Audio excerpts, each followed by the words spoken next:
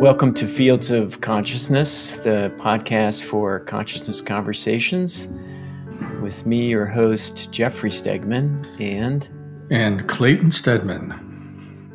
As consciousness explorers and founders of Focus Life Force Energy, we're here to bring a holistic approach to consciousness and to share practical examples of how you can take your life to the next level. From your thoughts to your spooky Halloween parties, let's explore together how consciousness interacts with your everyday experiences. In this episode, we have our Halloween special, as we have discussed some spooky subjects such as hauntings and curses. Welcome to the podcast. Hello, everyone. This episode is released in October, close to Halloween and other traditions concerned with the dead, what's called hauntings and disembodied spirits. So Clayton, what's up with that? What are the thought forms and consciousness fields, as we've talked about in other episodes related to these holidays? Yeah, it's interesting. When we were planning for this, we were looking at what are the influences that contribute to these ceremonies or celebrations at the end of the year. At the end of the year, I say that because that's relative to the history of the Celtic tradition, which is one of the kind of foundational influences on Halloween. So we know that thoughts are things, and that as we anticipate and prepare for and participate in an event, especially if it's happened for hundreds of years or thousands of years, it actually creates a field of consciousness. And so we thought we'd start with the history of Halloween, so we have some background to it, and we'll bring in that Celtic influence again. So the Celtic holiday was the original Halloween, and it was for them the time that the calendar ended. And it was also the time in between years, which is quite interesting. So their harvest time was ending. It was a celebration that, they're going to thrive throughout the winter and not go hungry, hopefully. And for some reason, they believed that the veil between the two worlds was the thinnest this time of year. And they had perhaps it was, ending of the calendar and then, kind of a rebirth of the year. I hadn't found that in the history that I've read. But one of the things they did do was they kept fires going that night to keep the spirits away from the living, because they believed the veil was the thinnest. So what happened, of course, was the church appropriated that holiday, and as they've done with not only the Celtic traditions but the pagan traditions, and they turned it into All Hallowed Saints Eve. That's where Halloween originally got its name. And it went through a period of history where it sort of devolved into tricks. That's where the trick or treat thing came from. And people were doing property damage. And if you didn't give a treat that somebody liked, they started off with stealing the gate to your house, and then they would maybe do more things. And so there's some history there around the thought forms of tricks, scaring yourself and others because of that, it kind of devolved into more tricks than trick-or-treating. And there's a consciousness field around, the trick or treat, the doing some, mayhem, the veil is the thinnest between the worlds, keeping, the spirits away with light. And, these things just evolve over time. So that's I wouldn't say that's a world-class history lesson, but that gives us a place to start. Well, I certainly have experienced the consciousness field around Halloween related to treats, that is the one time a year I like to eat candy, I just feel like I should eat candy. Yeah, it feels like It's a that. moral obligation to eat as much candy as you can. I mean, I guess that's a combination of consciousness field and just childhood experience too.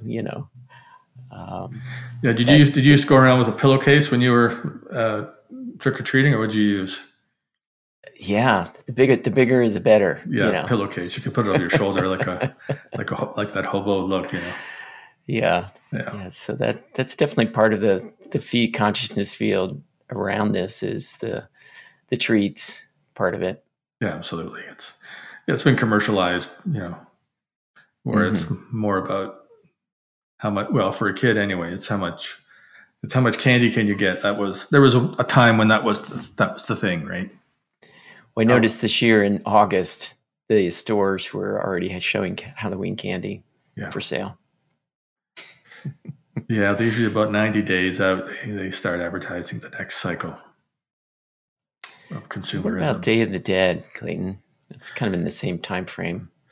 Yeah, it's when we were doing the brief history that felt relative to our conversation. We were curious if the Day of the Dead had some of the same influences, and it really isn't. I mean, there's a real clear distinction between the history of Halloween and the history of praying for the deceased ancestors and loved ones. There's like a Mm, thought form of appreciation, a field of love and mm, acknowledgement of mm, support from the ancestors, and it's a relatively high consciousness, kind of perspective, and it's celebrated with joy. The little that I've seen of it when I've been to Mexico, it's mm, just a very different experience where Halloween is kind of edgy. It's mm, like, well, you might want to, if you're going to pull out your inner trickster, Halloween is one of the days you can likely get away with it. Whereas the Day of the Dead has a quite a. I mean, that's fun too. Playing around with stuff, obviously. But the Day of the Dead is kind of a celebration and has a lot of reverence to it. It's quite different. So, I assume the Day of the Dead holiday then is a higher consciousness holiday or higher consciousness time than Halloween. Yes, Assume so. absolutely. It's a good point. If you measure the level of consciousness of the culture on Halloween evening, so a culture that has a really big tradition of Halloween, if you measure the level of consciousness of the country on that night, Halloween typically will drop the level of Mm, consciousness, mm. or that influence will drop it, and the Day of the Dead raises it. Oh, Now we haven't done a lot of research on how many points, and that might be interesting, especially for a numbers geek. But just to say that one drops it and the other one raises it, so mhm. that's interesting. Well, during the time of Halloween, there's a lot of talk about ghosts and ghost Yeah. stories and spirits. So, what are spirits and disembodied beings? We can talk about what we believe they are, and it's really a multi-dimensional or an interdimensional conversation. Um, and we're not experts in this. We don't know, don't understand all of the dimensions, but we can talk from what we believe and what we know. Um, and so from my point of view, there's other dimensions that are normally sort of not apparent to us, with our normal senses of ears and sight Hmm. and hearing. But we've talked in other episodes and in this one about thought forms and fields of consciousness. And, there seems to be, maybe a multidimensional aspect to that. And that beings in these other dimensions could exist. And we'll talk about some examples of how that can affect us in this normal kind of what we think of as the normal dimension. Um, and we are very sensitive to, through feelings, emotions, intuitive senses. And some think it may be partly through the pineal gland as like a third eye or third Hmm. sight. Any thoughts on the pineal gland? We can always come back to that in another episode. Yeah, the pineal gland's a big conversation. It's definitely associated with going between the veils, if you want to refer to it as that, or transcending the veils consciously would be another way to say it. Some people use the word piercing the veils, but I don't necessarily like the piercing idea. There is, there are people that have the gift of second sight, as you call it, or other forms of intuition. And the pineal gland has a role with that. Yeah, absolutely. It's there's a lot of conversation, and in the personal development, spiritual community, different religious communities about the role of the pineal gland. The calcification of it, the decalcification of it, how to strengthen it. There's definitely a lot of training out there on that, and we've done a fair bit of research on it ourselves, Jeff, in terms of measuring, of course, the operational efficiency of the pineal gland, the structure of the pineal gland, because of its role in consciousness. Yeah, that's definitely, it's part of the influence. So I'd like to talk about the ghost idea. So there's, disembodied beings, but there's also this idea, which I've heard of recently, about thought forms in a history on the land, or in a building or an object, that is almost like a movie being replayed over and over again, which might be a little bit different than a disembodied being or someone that's passed over and is in another dimension. But the idea of the land holding the memory of an event, so we talked in other podcasts about sort of the emotions and the thought forms. Have you heard about that, Clayton? This idea that sort of a replay of event, like, the lady coming down the stairs, these kind of ghostly apparitions sometimes people see. Yeah, one of the classic, or many of the classic ghost stories that I'm recalling, and many that we've researched for this, there seems to be a pattern of the disembodied entity having a habit of being in the same place. And we have a place right here in town, a hotel, where there's the daughter of one of the original owners of the hotel. Has changed hands a few times, and she's typically seen in the same place.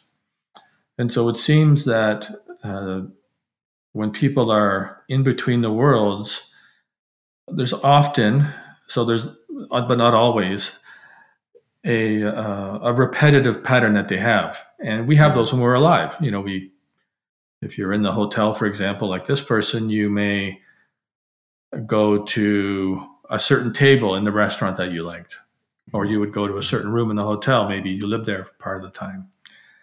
So there's the pattern of behavior that existed while the person's alive. And then I think later on we're going to talk about being stuck in between the worlds and repeating an unconscious pattern where you're looking for something and not finding an answer, and you just keep looking, but you're not necessarily aware that you're looking. Now, again, we don't know exactly what these disembodied entities are thinking, but the pattern seems to be, in many cases, at least the ones that we've researched, that there's a repetitive, cyclical, physical location that they go through.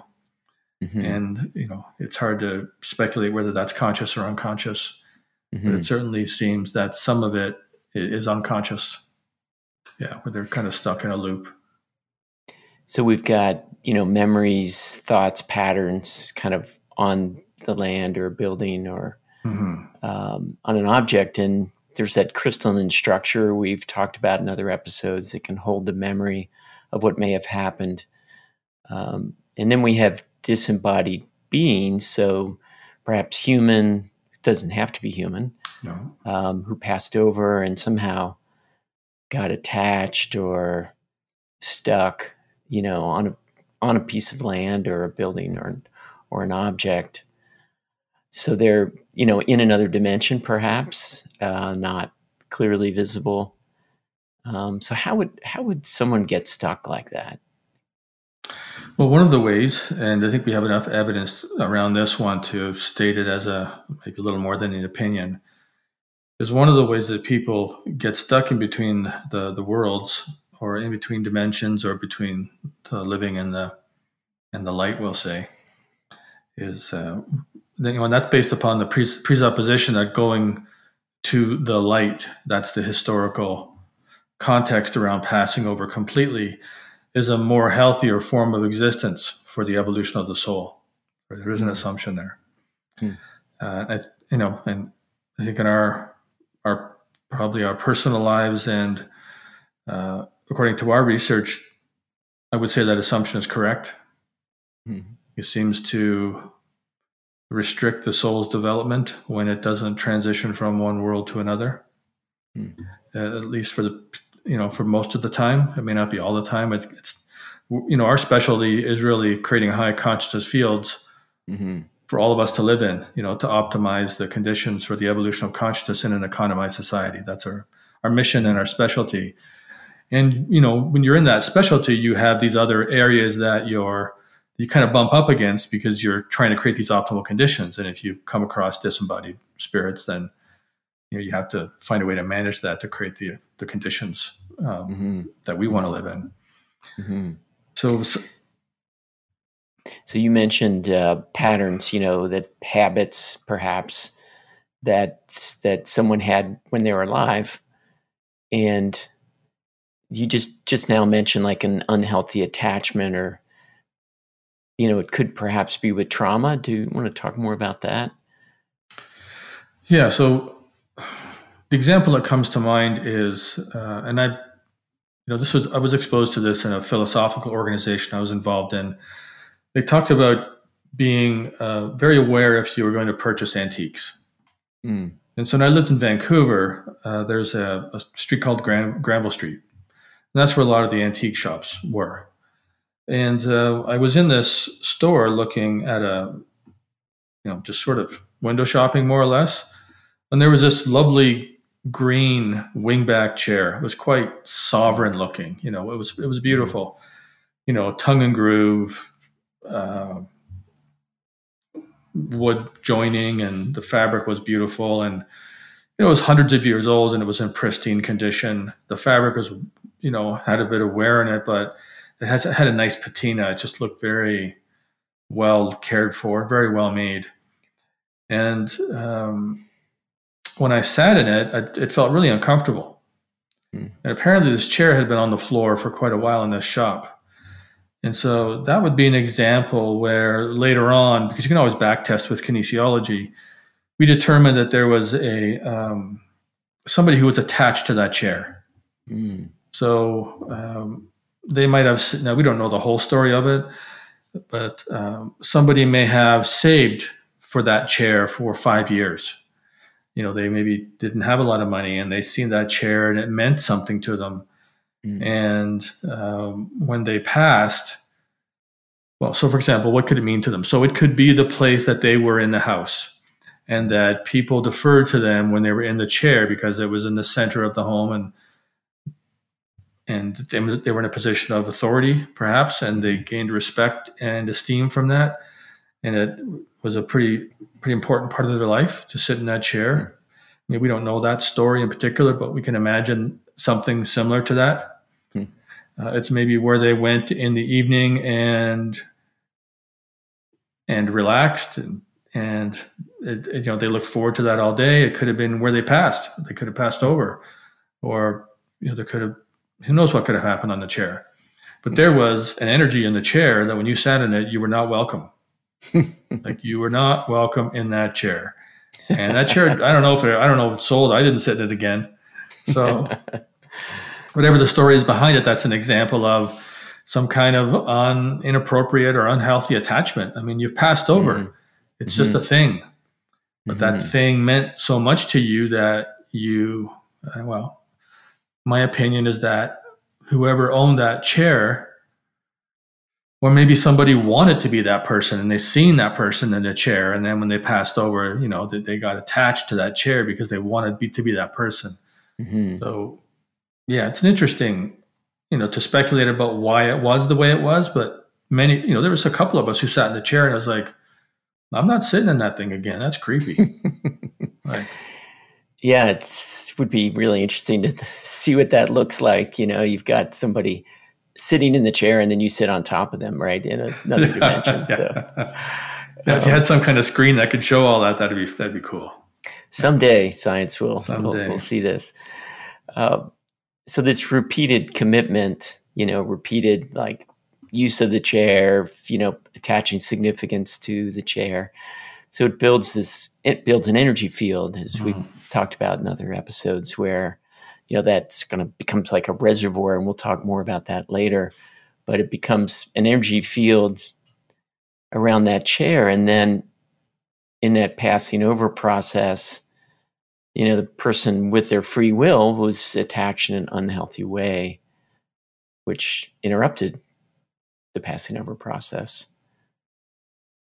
Yeah. That's an unhealthy attachment. It's a classic, it's just a very real example that any of us could imagine, I think, doing, is just sitting in a chair that was somebody's favorite possession or a coveted possession, we'll say. Yeah, so this idea of the passing over process getting interrupted, that's just really interesting to me. It's not something I think about very much. And, I don't know how many people do. Are you aware of traditions around, and I've heard of some, but are you aware of, you studied any traditions around sort of consciously passing over, or that process? Yeah, there was a time when some friends of mine were involved in some people I worked with, a friend of theirs had passed over, and there's some things that happened in that process that they were very upset about. For example, the body ended up going to the mortuary because the estate hadn't been planned properly, and so if the estate isn't planned, there's a default. And there's a funeral home that I went to where the mortician was, and they felt like they lost control of the body. They wanted to have an open casket in the house, and because they didn't plan ahead, the person who passed, they lost control of it. So they ended up creating a service where they would help people prepare part of their will and how they wanted the body to be handled, and et cetera, et cetera. And that led, because I knew them, that led to a lot of conversations about preparing to pass. And so I was redoing my will at the time, so I took that into consideration. And I also read a little bit about the Tibetan Book of the Dead, because that was the highest consciousness book I could find at the time on the process of passing. And I can't remember what the level of consciousness of the book was. And in that tradition, they spend years training to die. And for them, it isn't about, it is about where the body goes, because they want it left alone for a certain period of time. It was more about the process of training yourself to die. Because they believe so much in reincarnation, I think that process of passing over and making it to the next dimension or next phase of existence was more important to them than in many of our Western cultures. Some people believe there's nothing after this life. And in their tradition, it's a very integral part of their whole belief system. They actually will, go and look for and find the next Dalai Lama, for example, or the next spiritual leader when the one that's living passes. So it's very imbued into everything they do, and they have a huge tradition around it, and rituals and ceremonies and all kinds of processes that they do. So you mentioned going to the light. So that's part of these traditions are you pass over, and people that have near-death experiences, I've studied that quite a bit. Yeah. that can be that's a common theme of like the tunnel and the light. But you had said something about going, which light to go to. Like there's something that you had about that was really interesting to me when we talked about it before this episode. Yeah. There's a few of us here that would remember the name Art Bell. We're kind of dating ourselves. But there was a time when Art Bell had Coast to Coast AM. He was the host. And I think I suffered insomnia for probably about 2 or 3 years listening to Art Bell late at night. And he had a real fascination with passing over and the spirit world. And at that time, I wasn't able to use kinesiology, but I sort of developed some frameworks around it. And then my mother actually died in the ambulance on the way to the hospital. And she came back to life. She was, I wouldn't say reborn, but she were able to bring her back. Mm-hmm. And, she talks about that experience as one of the highlights of her life. It was such an extraordinary experience, the peace that she felt and the calmness. And she talks about the light being the brightest thing you could imagine, So when we were doing research with kinesiology around that, we determined it was important to go to the light that represents divinity or the highest truth that you can imagine. There is a theory out there that not all forms of light are the highest truth when you're passing over. So that would be my suggestion when it comes that time for any of us here to go, if we believe in divinity or God or, whatever language you use for that. There's so many ways to describe it.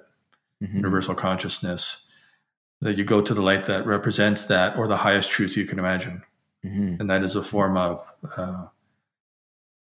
conscious protection for you in that process. So in FLFE, and that for those of you that are new to the podcast, that's Focus Life Force Energy, and that's the business. It's a service that we created to activate a high consciousness field. So it creates a high consciousness environment, and of course, you can create a high conscious environment in other ways, and pilgrimage sites and places where there's prayer and positive energies. So how do you think, Clayton, that a high field or a high consciousness area could support this passing over process? Not being attached or stuck or going to the wrong light. First of all, when you're in a high consciousness field, your personal level of consciousness goes up over time. I think we talked about that just last night in a webinar. The average person on the FLFE service, if they're in the FLFE field 24/7 for 90 days, the average person goes up 30 points on the Hawkins map of consciousness. So we're using the Hawkins map of consciousness, which is determined through muscle testing or kinesiology, to quantify these fields and measure and adjust them accordingly. So, if you're in a high consciousness field long enough, your level of conscious will go up. You have free will, of course. So like we oftentimes say, Jeff, that, you can go, your level of conscious can go down in a high consciousness field. You just have to work very, very, very hard at it because you have free will, right? Right.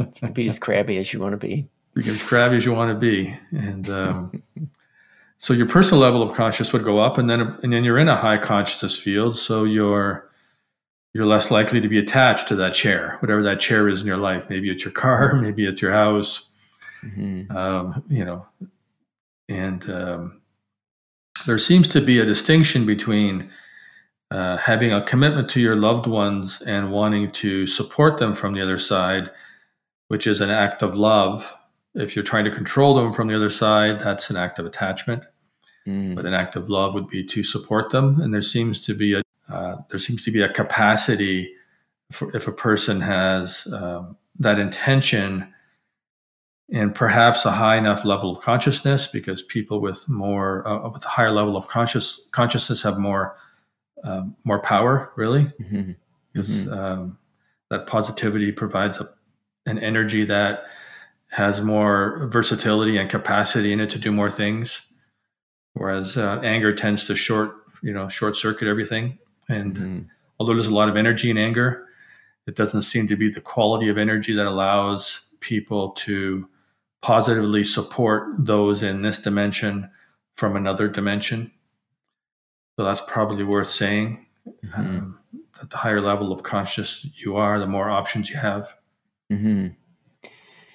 And I've certainly noticed, that I'm attracted to different writings than I have been in the past. And especially when you read Dr. David Hawkins and all his books, they seem to go up in consciousness through the books. And some of the later ones, I can hardly comprehend them at all.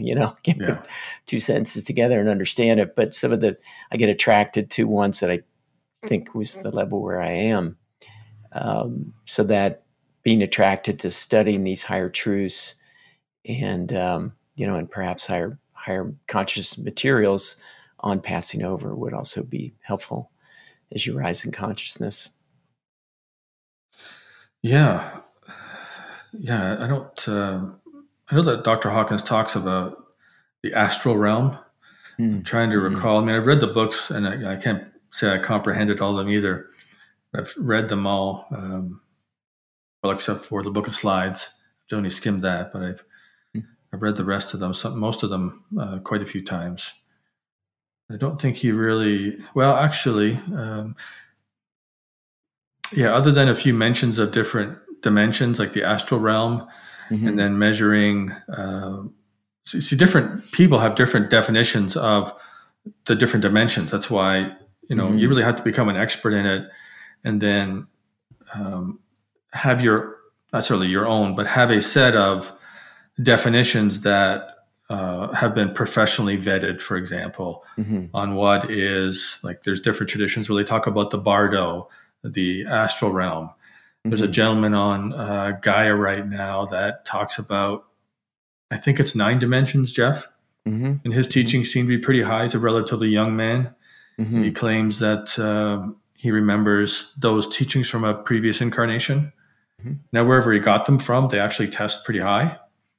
And we knew somebody also that was, was probably the highest person I've met in teaching about dimensions. And it's just one of those areas where there hasn't been, in our tradition anyway, the level of research and verification on the traditions related to passing over and how that is connected to dimensions. Whereas the Tibetan Book of the Dead, that's, there's, I don't know how many years or generations of history. So it's pretty refined. That'd be an interesting realm to study. Interesting topic. Yeah, it seems very important to our lives, in the passing over process. But also, we've got a lot of stories from FLFE, which we'll talk about that. Where things happen, where there's an effect on this physical world that we live in from another dimension, and beings, disembodied beings being stuck there, attached in some ways. That it's the more we know about it, the better. The more that we can help others that are in that situation, and maybe keep ourselves from getting there ourselves. Well, you want to tell us one of those stories, Jeff? I mean, there's a couple that... I'd love to. They're so interesting when they're happening. They sort of unfold in real time with FLFE or Focus Life Force Energy customers. So these are subscription customers. They're on the service. The high consciousness field is activated in their homes. And then sometimes we get feedback from them about, well, it feels really great most of the time, but then once in a while it doesn't. And then we do research, might be historical research, intuitive work, and then kinesiology These stories emerge, and we really can test them using kinesiology. So we had one as a customer who became an employee, and it was a periodic feeling in the house of cold and sort of yuckiness. And it was in a certain part of the house. And it was maybe once or twice a week this would happen, and the rest of the time the house felt great. So when we did the kinesiology measurement, we noticed during that time that she mentioned, the level of consciousness dropped. It dropped pretty far down. So something was going on. So once we looked into it, we did this process, kinesiology and intuitive work and history. The story emerged of a young man, literally 1,000 years before, who was in a battle situation, and he saw his parents being taken away, like kidnapped by the other group, and he was killed right at that moment. Like maybe hit in the back of the head. He didn't see it coming, and he didn't realize he was dead. And he's tracking his parents. So he's following these tracks. He's on a path. He's angry, he's scared, he's, vengeful. And this tracking pattern sort of went through around the neighborhood. And then it went back through this house. It was like the same pattern over and over, like we talked about. It was like the chair. It was kind of a pattern that kept repeating over and over. And every time he came through that property, it felt that way. It felt, low consciousness and yucky, and sort of there was a cold feeling too. And can you imagine 1,000 years in that same pattern, in that same like angry state? Oh, it's kind of sad. That was a weird one. It was right at the person. I remember because I went to the person's house, and it was right by the closet. There was a closet that the energy kind of showed up in, and that there was we concluded that there was some type of underwater, underground influence there, where there was water dripping off rocks underneath the ground, like very large boulders. And we think the dropping of the water, sometimes water running, also creates a negative energy or pulls energy away from an environment. So there could have been a couple of other things, supporting that influence or contributing to it. Yeah, perhaps amplifying that influence of that person walking through. And we'll talk a little bit later about what happened, after the FLFE service went on and what we did. So we had a story about some customers in an old building. You remember that one, Clayton? Yeah, that was. I remember the property. I'm sort of looking at it in my mind on Google Earth, right? Because if we have, I guess we have a commitment in FLFE, the property is going to be at. Now it's the properties go on at 550 on the Hawkins map, but it was 560 before. We just adjusted a little bit. There's a slider you can use to move the consciousness up and down. But it's at the level we promise or higher 98% of the time, or you get it for free. And so if we find a property that isn't at level, we do research on it and we use Google Earth. And so I'm just imagining this property on Google Earth, and there was an old building on the property, and it hadn't been torn down. And at times the level of conscious on the property would drop. And people that were there, they would notice it and they felt really uncomfortable, and they asked us to look into it. So we started looking into it. And again, through a combination of, we have a process. We go through this kinesiology to measure the variables of what's going on in the property. And then there's oftentimes thoughts that we get about it. And then we measure the source of those thoughts to verify that it's an integrous intuition.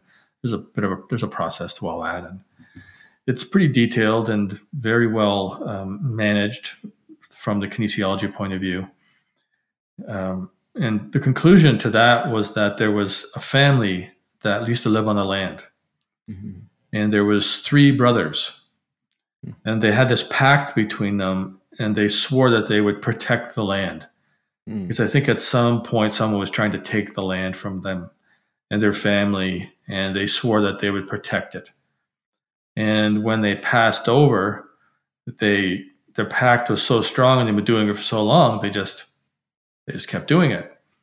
And they would try to run people off the land. And it was just like sitting down in that chair. It's like, wow, I'm not sitting in that chair again, And whatever these guys were able to do on the other side, people would not want to be on that land.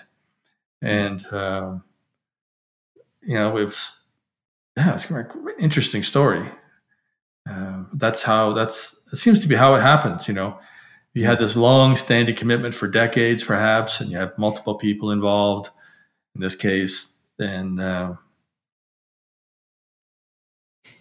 be careful what you commit to. So what was committed to in that FLFE office bathroom situation? Can you tell us about that? I didn't experience that personally, but I know you did. That was a weird one, man.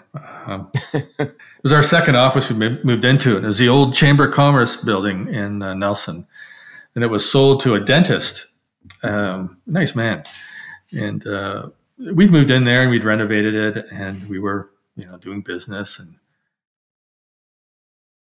there was this weird feeling in the men's bathroom, and couldn't figure out what was going on. So, we should, let's say, eat your own medicine or take your own medicine. So we started doing research on it, and we developed this process because we've checked thousands and thousands of properties, right? So we go through this process and we check that part of the property, and sure enough, there's something in the bathroom where it's a low consciousness energy. And in fact, sometimes low consciousness fields, they smell funny, and in bathrooms you can imagine it smelling funny because obviously you go to the bathroom there. But there was something else going on. So what we determined was that there was a woman who was in the business community back in the early days of the chamber, and that she felt she was mistreated by, I think, by the men in the community, in the Chamber of Commerce. And so when she passed over, she was so infuriated with how she was treated, she ended up staying in the men's bathroom of the Chamber of Commerce. And whenever a guy went in there and was about to do his business, as soon as your belt buckle came undone, you get this really weird feeling, and you feel very self-conscious and awkward. And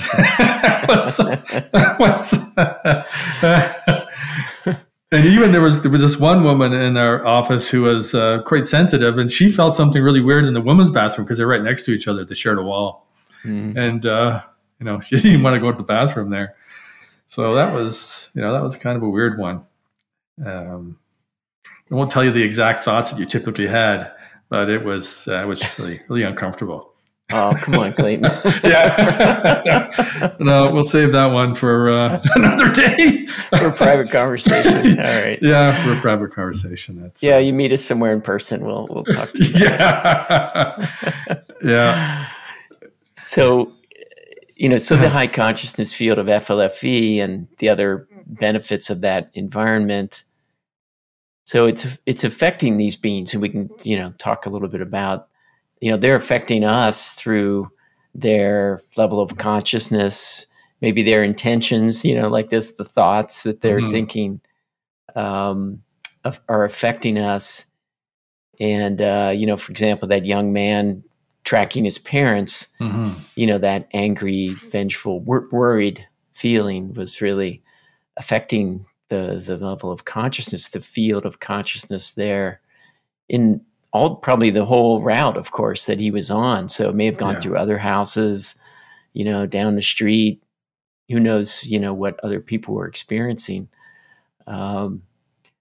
So how does this energy help, having a high consciousness field there?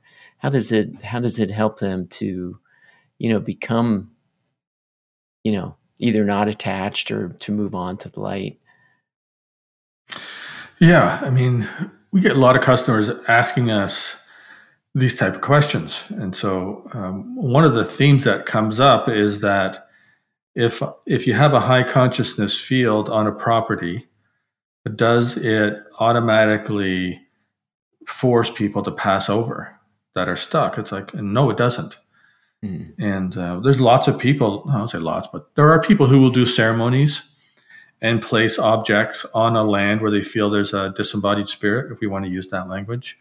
Mm-hmm. So if we didn't know how to manage that environment in the bathroom, for example, at the office, we could have called somebody in and they would have done a ceremony and they would have maybe placed an object there.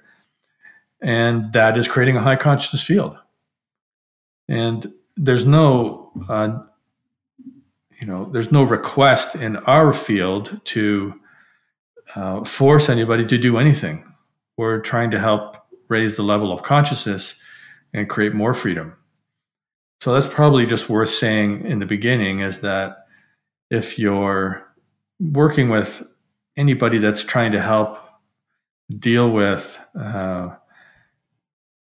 disembodied spirit that you would like to have not be there, or like to have their influence be different. I mean, it was amazing to me in the bathroom that there was a certain theme of thought, and it was like the same theme all the time, but changed a bit. And, and for that, I think it was Jennifer who had that young Native man on the land, which, there was a theme of thought. Sometimes the thoughts were different, but there was a real theme to it. Mm-hmm. If you're working with somebody to change that theme, you really want them to, say my opinion, you don't want them to try to force anybody to do anything. Mm-hmm. You want to offer that being more energy to be conscious about what it's doing. Mm-hmm. And you don't want to energize this negativity, and a high conscious field won't do that, right? Because a high conscious field, negativity is diminished. Mm-hmm. So I think that's worth saying. So it's more like a blessing than, say, a banishing. Yeah, exactly. So in the blessing and the blessing of whatever is the ceremony, or in the FLFE mm-hmm. energy that's there, the disembodied becomes maybe less distracted, less focused on that obsession, and maybe can start to look around and realize that they're not alive. Yeah, and to support them to find the highest consciousness truth that they can find to make that transition. Mm-hmm. Mm-hmm. I mean, it's really not for us to say what other people do, mm-hmm. but it isn't for us to try to entrap people and force them. Mm-hmm. And so, I think you've said that well, Jeff. It's not banishment. Yeah. Mm-hmm. And so, and then as they increase in consciousness, their options are increased, their freedom mm-hmm. is increased. They can look around, they can look for other paths. But I can just imagine, boy, you've been in a pattern for 1,000 years, and all of a sudden you realize it's a pattern, and it's not, that it's not really what's happening. It could be very uncomfortable, I would think. But in that process of more freedom, more options, higher energy, because I think some of these situations, it feels like the energy is so low, mm-hmm. maybe they're like in suicides, you often hear about, yes. There's just a very low despair energy, and it's pretty mm-hmm. hard to do anything in that energy. I think, we know that in physical form, and I'll bet it's true in another dimension, that it's really would be hard to take action to go to the light, if that were what you wanted to do. So having a high consciousness field then helps there to be more energy available for that person to evolve and grow and have more options, like we said. Yeah, I mean, we know if you've been around if you've been around long enough, or you've lived long enough, we've all seen our own challenges as a living being who's on a conscious path, that we have a hard enough time changing the way we are sometimes. Mm-hmm. And if you're young and you've been brought up in an environment of fear and anger and vengefulness, and you get into a situation where, or maybe there might be other ways that would contribute to you being stuck, but it's not that, I don't think it's that big of a leap to imagine how that could happen. Mm-hmm. Mm-hmm. Uh, Yep. Yep. We run into all sorts of people, and we're personally stuck in some areas of our lives. And that's one of the things about being in a high consciousness field or environment is, starting to have more options and be less stuck and have the energy to choose a different thought or a different set of actions, when something occurs. yeah. Yeah. It's kind of a sad topic to go into, Mm-hmm. but it's, so I have a lot of compassion for people, entities that are stuck in those places for those periods of time. I mean, that must be Mm-hmm. horrible. Yeah. Yeah. Let's bless them all. Yeah. So what on the positive side, what about relics? I hear about relics every once in a while. Like I think you had mentioned the Buddha relics to me one time. Yeah. There's a lot of traditions have the relics that they call them. Sometimes it's clothing, sometimes it's jewelry, sometimes it's the bones. In some traditions, they burn the body and they assess the level of consciousness of the person who passes by the number of. Because they take the ashes and they sift through them, and when a high consciousness person, apparently there's these little marble-like um, accumulations that are left after the body's burned, and the number and size of these I don't know what to call them. I call them an accumulation. That's not a very good word for it, but that'll do. Whatever they are, these residues that are left over, the number and size of them indicate the level of conscious of the person. Mm, So, and those hold the energy of the person. Mm. Those little marble-like leftovers. And I'd heard about the Buddhist relics when I lived in Vancouver, British Columbia. They were at University of British Columbia. So when they came to town, I made a point to go to them. And I went probably in the first 2 or 3 days they were in town. I'm sure they were in town for a couple of weeks. And the experience I had was just extraordinary. Mm. And I was just getting into kinesiology at the time. And I measured some of the relics of the Buddha himself. So there was all these different saints. It was a big auditorium, and there was all these relics encased in like plexiglass or glass cases. And there was a rope between you and the relic. And some of them were the robes of saints. Mm-hmm. And they seemed to have a variety of different people with different qualities. Like this saint was known for this, and this monk was known for this, and this monk was known for that. And so it had a variety of different kind of energetic signatures, if you will, or imprints. And they had something from the Buddha. Now, I can't remember if it was a piece of bone, and some of this is kind of morbid, or if it was that, leftover residual marble-like ingot. There's a technical name for it. But what I do remember is how I felt in that auditorium and how everybody else reacted. It was an extraordinary experience. Mm. Some of the Buddhist relics calibrated at 910 out of 1,000 on the Hawkins map of consciousness. Wow. And they're thousands of years old. So that's very high. That's extraordinary. Mm-hmm. And I went back, I as much time as I could spend in that room when they were there. And I started calling on my friends. And at that time I had an active coaching practice, and a lot of people were local. And I said, this is an opportunity that's not going to happen very often. I don't know how long, often these relics are going to come through. If you can make it there. And there was other people telling other people, and soon that auditorium was pretty full, and it was full. Like people were standing, and just to be in the presence of that energy, it was extraordinary. Mm-hmm. Yeah, it was something. So it was a field of consciousness around those relics, whatever they were. And did you notice some of the other ones? Like they must have been a different field of consciousness around, a different saint that has maybe some property or some high aspect about them. Did you notice other ones as well? Was there some different characteristics? Yeah, the assumption that we had, because we were trying to speculate as to why they would arrange these relics in this order. And we did talk to some people who were traveling with the relics. And my recollection is that they were trying to find a person who had, and in our terminology, Jeff, would have a really high level of conscious in one part of life.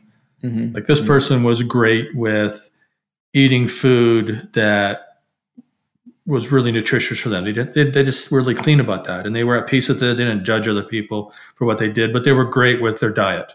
Always were, or they worked at it. Maybe they always were, maybe they really worked at it. Other people were really physically fit and quite a high level of consciousness. Some people were really a high level of consciousness and they were really social. That was their gift. And some were maybe very studious, or some were really good at repeating mantras, or some were really good at writing. And so they seemed to try to pick people that had this specialized gift or trained discipline.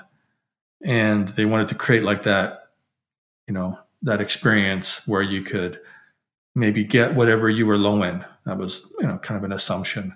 I could never talk to anybody.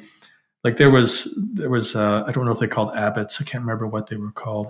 There was people that were traveling with the relics that were in the Tibetan Buddhist lineage, or in the Buddhist lineage. I think some were Tibetan. There might have been others. We could see them in the robes, but they didn't really speak English, and they had some interpreters, and it was just hard to get their attention and ask them questions. So we did talk. A few of us had asked questions, and it was probably thinking this is 18 years ago, so my memory is not great on it. But I do remember the experience. I just don't remember all the details of why it was set up.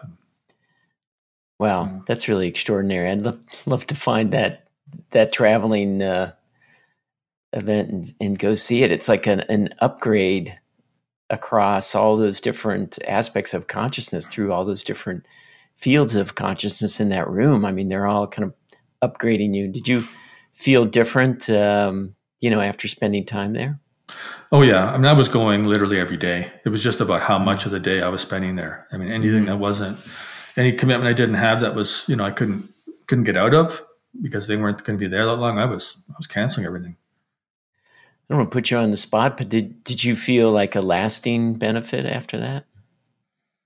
That's interesting. I'd have to go back and measure my level of consciousness before that and after. But I would have, I would have to say, like, I couldn't tell you that, when I went and seen the Buddhist relics, or when I visited like 30 times in the week or whatever, I've spent 30 hours in the week with it, that this part of my life changed, But I imagine that anybody that spent time in those fields would change. I don't know how you wouldn't. It would just be like how much you would change, I suppose. I mean, some of us will never be exposed to that field in our entire lifetime. Most of us probably. I mean, who gets to be around a 9-10 energy field? So most of the time, there's not even one person on the planet that's at 9-10 out of 1,000. Yeah. Well, we have some aspects of energy in the FLFE environment from sacred sites. Yeah, we definitely attempt to reassign energy from the sacred sites into the environment, or associate the energy with those. And but anybody listening to this now or at any time in the future, if you can spend time with the Buddhist relics, I would suggest it. So in the spirit of Halloween in my orange shirt, yes, let's talk about curses, because there's there's disembodied stuck beings we've been talking about, but curses seem to be something different. How would we define curses? Well, I was flipping through the TV channels years ago, and I don't watch a lot of TV. I watch movies, but not a lot of TV. And I flipped onto this channel, and they were talking about curses. And I learned more about curses in the next 2 minutes than I'd learned before that, and I'd studied it a little bit. I didn't realize that. So first of all, the way we talked about defining curses, Jeff, when we were planning this, and we really, a decent definition of a curse is a negative thought expressed or held in mind. It's either expressed verbally or held in mind and typically repeated. Mm-hmm. So it would be a negative mantra, I guess some people would say. And in that television program, when I turned it on, they were talking about curses, and this person said, the biggest form of curses in today's world is the negative thoughts we have about ourselves. Mm-hmm. Mm-hmm. And wow, you have my attention. So I watched that. It was a religious show. Mm-hmm. So that's when I think I feel like I understood curses differently than that I had before. I thought, there was a time in society when people put curses on other people, and that's still happening, of course, and we'll talk more about that. But that was a level of subtlety and everyday experience that I just really didn't appreciate before I heard that. Mm-hmm. Yeah, I just didn't get it. These stories we tell ourselves, cursing ourselves, for I can't do this or can't do that. So a curse, I'll kind of extend the definition a little bit. As you said, it's kind of said over and over again. It's a repeated phrase used over an extended period of time. So it creates a reservoir of negativity that then the curse seems to draw from, and it's directed towards a person, place, or thing. So there's this reservoir of negative energy kind of attached to that person, place, or thing. Go ahead, Clayton. Yeah, it seems to be that the strength of the curse relates to the how it's repeated and how it's connected to that negative energy. Maybe you were going there. I just wanted to mention that even if it's not repeated over a long period of time, a negative thought still has an effect. Mm-hmm. It's just that curses tend to be associated with an ongoing negative thought that's repeated and energized. Mm-hmm. And the flip side would be a blessing, like we were talking about, a blessing for disembodied beings that are stuck, or blessing for someone that you are close to, which can also be repeated and create a reservoir of positive energy. Yeah, I think that when people, for example, do a certain prayer, like I'm just seeing in my mind somebody doing a rosary, or doing prayers on a rosary, and there's, it's very possible that there are people praying with a rosary 24 hours a day, 7 days a week. I mean, maybe not as much as there used to be because traditions have changed, but there's a lot of time zones in the world, and some traditions still use rosaries, and people pray. They have a time of day when they pray. It's very possible there could be 24/7 energy of praying on a rosary. So there would be a blessing field associated with that. So when you start to pray, you kind of fall, you not say fall, but you relax into that habit that you have on your own in the history of the prayer. Mm-hmm. Yeah. You might actually rise rather than fall. Yeah. In consciousness with that thought field. Yes.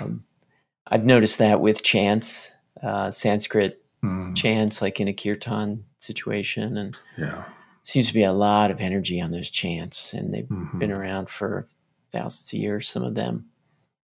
And so I guess that's another example of that reservoir of positive energy building. And there might be a temple associated with that chant. Yes. A place where it's actually being held. And then when you chant that, you're tapping into that energy. Yeah, you're contributing to it and receiving from it.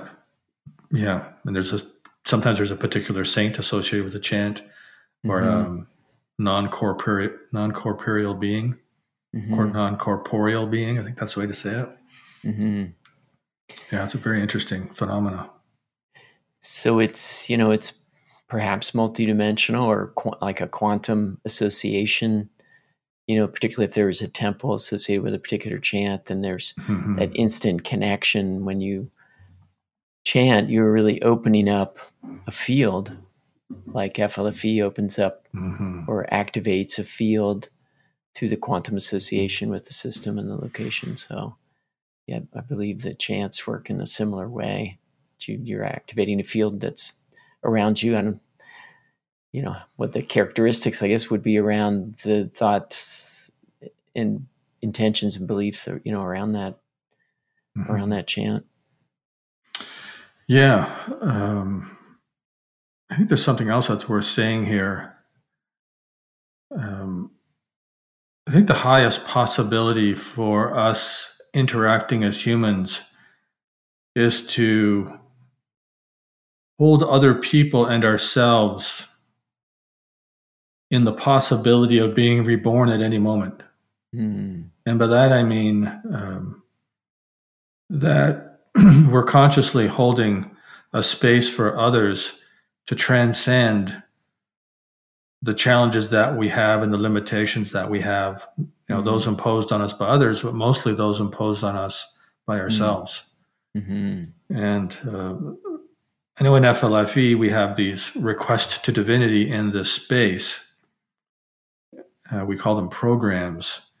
And we do make that request to divinity that we are able to see each other renewed in every moment in such a way that we can transcend our limitations. And that's a pretty high order for a person to hold for themselves or others. Just because we're talking about blessings, I think that's worth saying. That would be one of the highest, if not the highest, possibilities.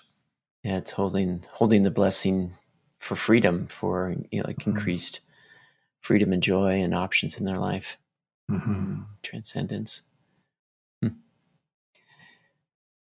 I love the way we may get onto a dark subject, but we tend to take it to the positive side. It's just how we see life.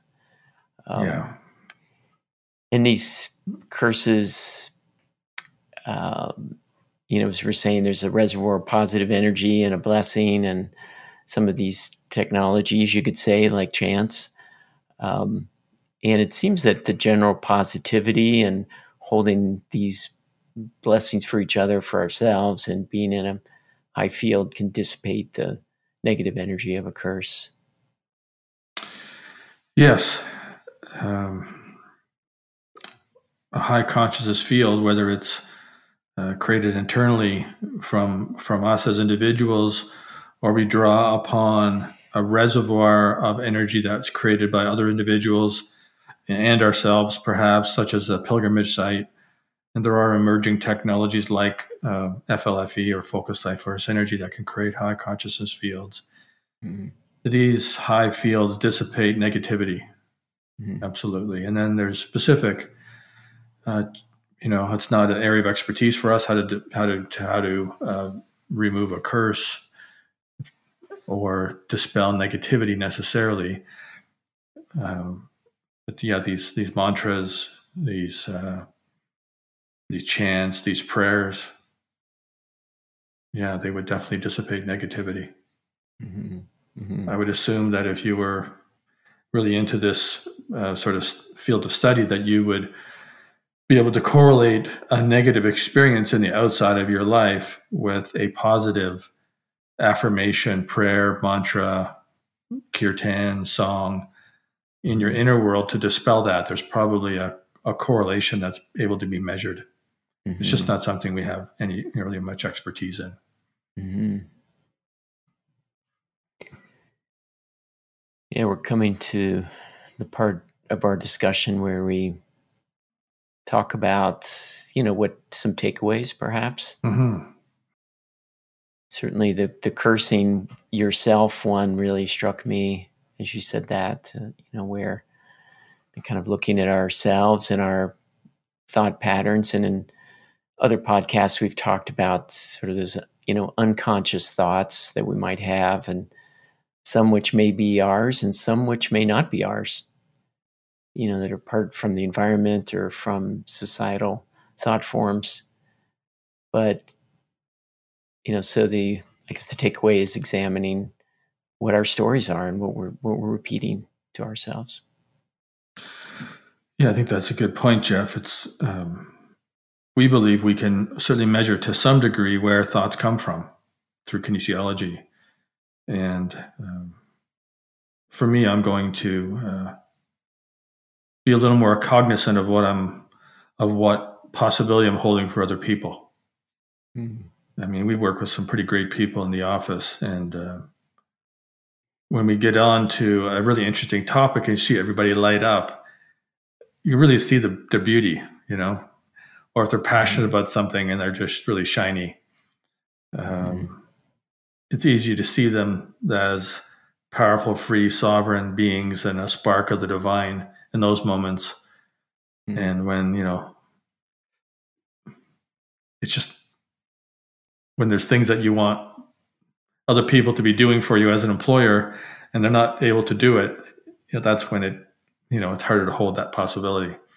So I think that could probably, there's probably something there for all of us, just with our family and friends. I mean, we tend to take for granted the people that are closest to us because we spend so much time around them. I think the term is familiarity on the negative side, right? Yeah, holding, first of all, awareness. What are the thoughts that I've got? You know, that my thoughts are not, they're still creating the reality around me. And really consciously holding that possibility for everyone to transcend whatever, you know, whatever's theirs to, you know, for them to work on wherever their edges are, and just hold everyone in the, you know, the story of joy and that shiny, as you just said, like that shiny lit up, you know, excitement of something they really love to be involved with and be doing. Yeah, and I guess maybe the last thought on this for me anyway is another takeaway could be exploring the passing over process and being comfortable with that in yourself as to how you want to manage that if it's not something you've studied yet. So that's another possible takeaway. Yeah, I'd personally like to work on that. Yeah, that one. So I think it's time to say goodbye to your orange shirt, Jeff, for today. Is that time? Yeah, I'm sure it'll show up at some Halloween parties coming up. So. Yeah, got to get. It's like those Christmas socks. We wear them at Christmas, right? They have like the little elves on them, or Santa Claus, you know, reindeers. It was great being with you, Clayton, and having this discussion at this time of year. It's there's a lot going on with Halloween and the Day of the Dead, and it's really it's been fun to dig into this. Yeah, it's we spend so much time talking about consciousness. It's nice to find a topic that we haven't really, you know, researched very much and connect, like with Halloween, the Day of the Dead, and look at the history and the traditions. That's been fun. Yeah.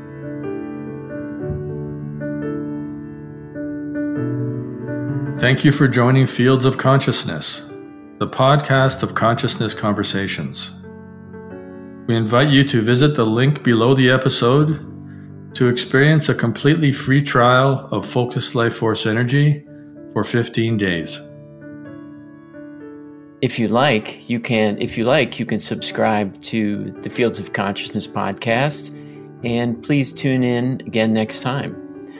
We release new episodes every other week on Tuesdays at 11:11 a.m. PST. Onward and upward.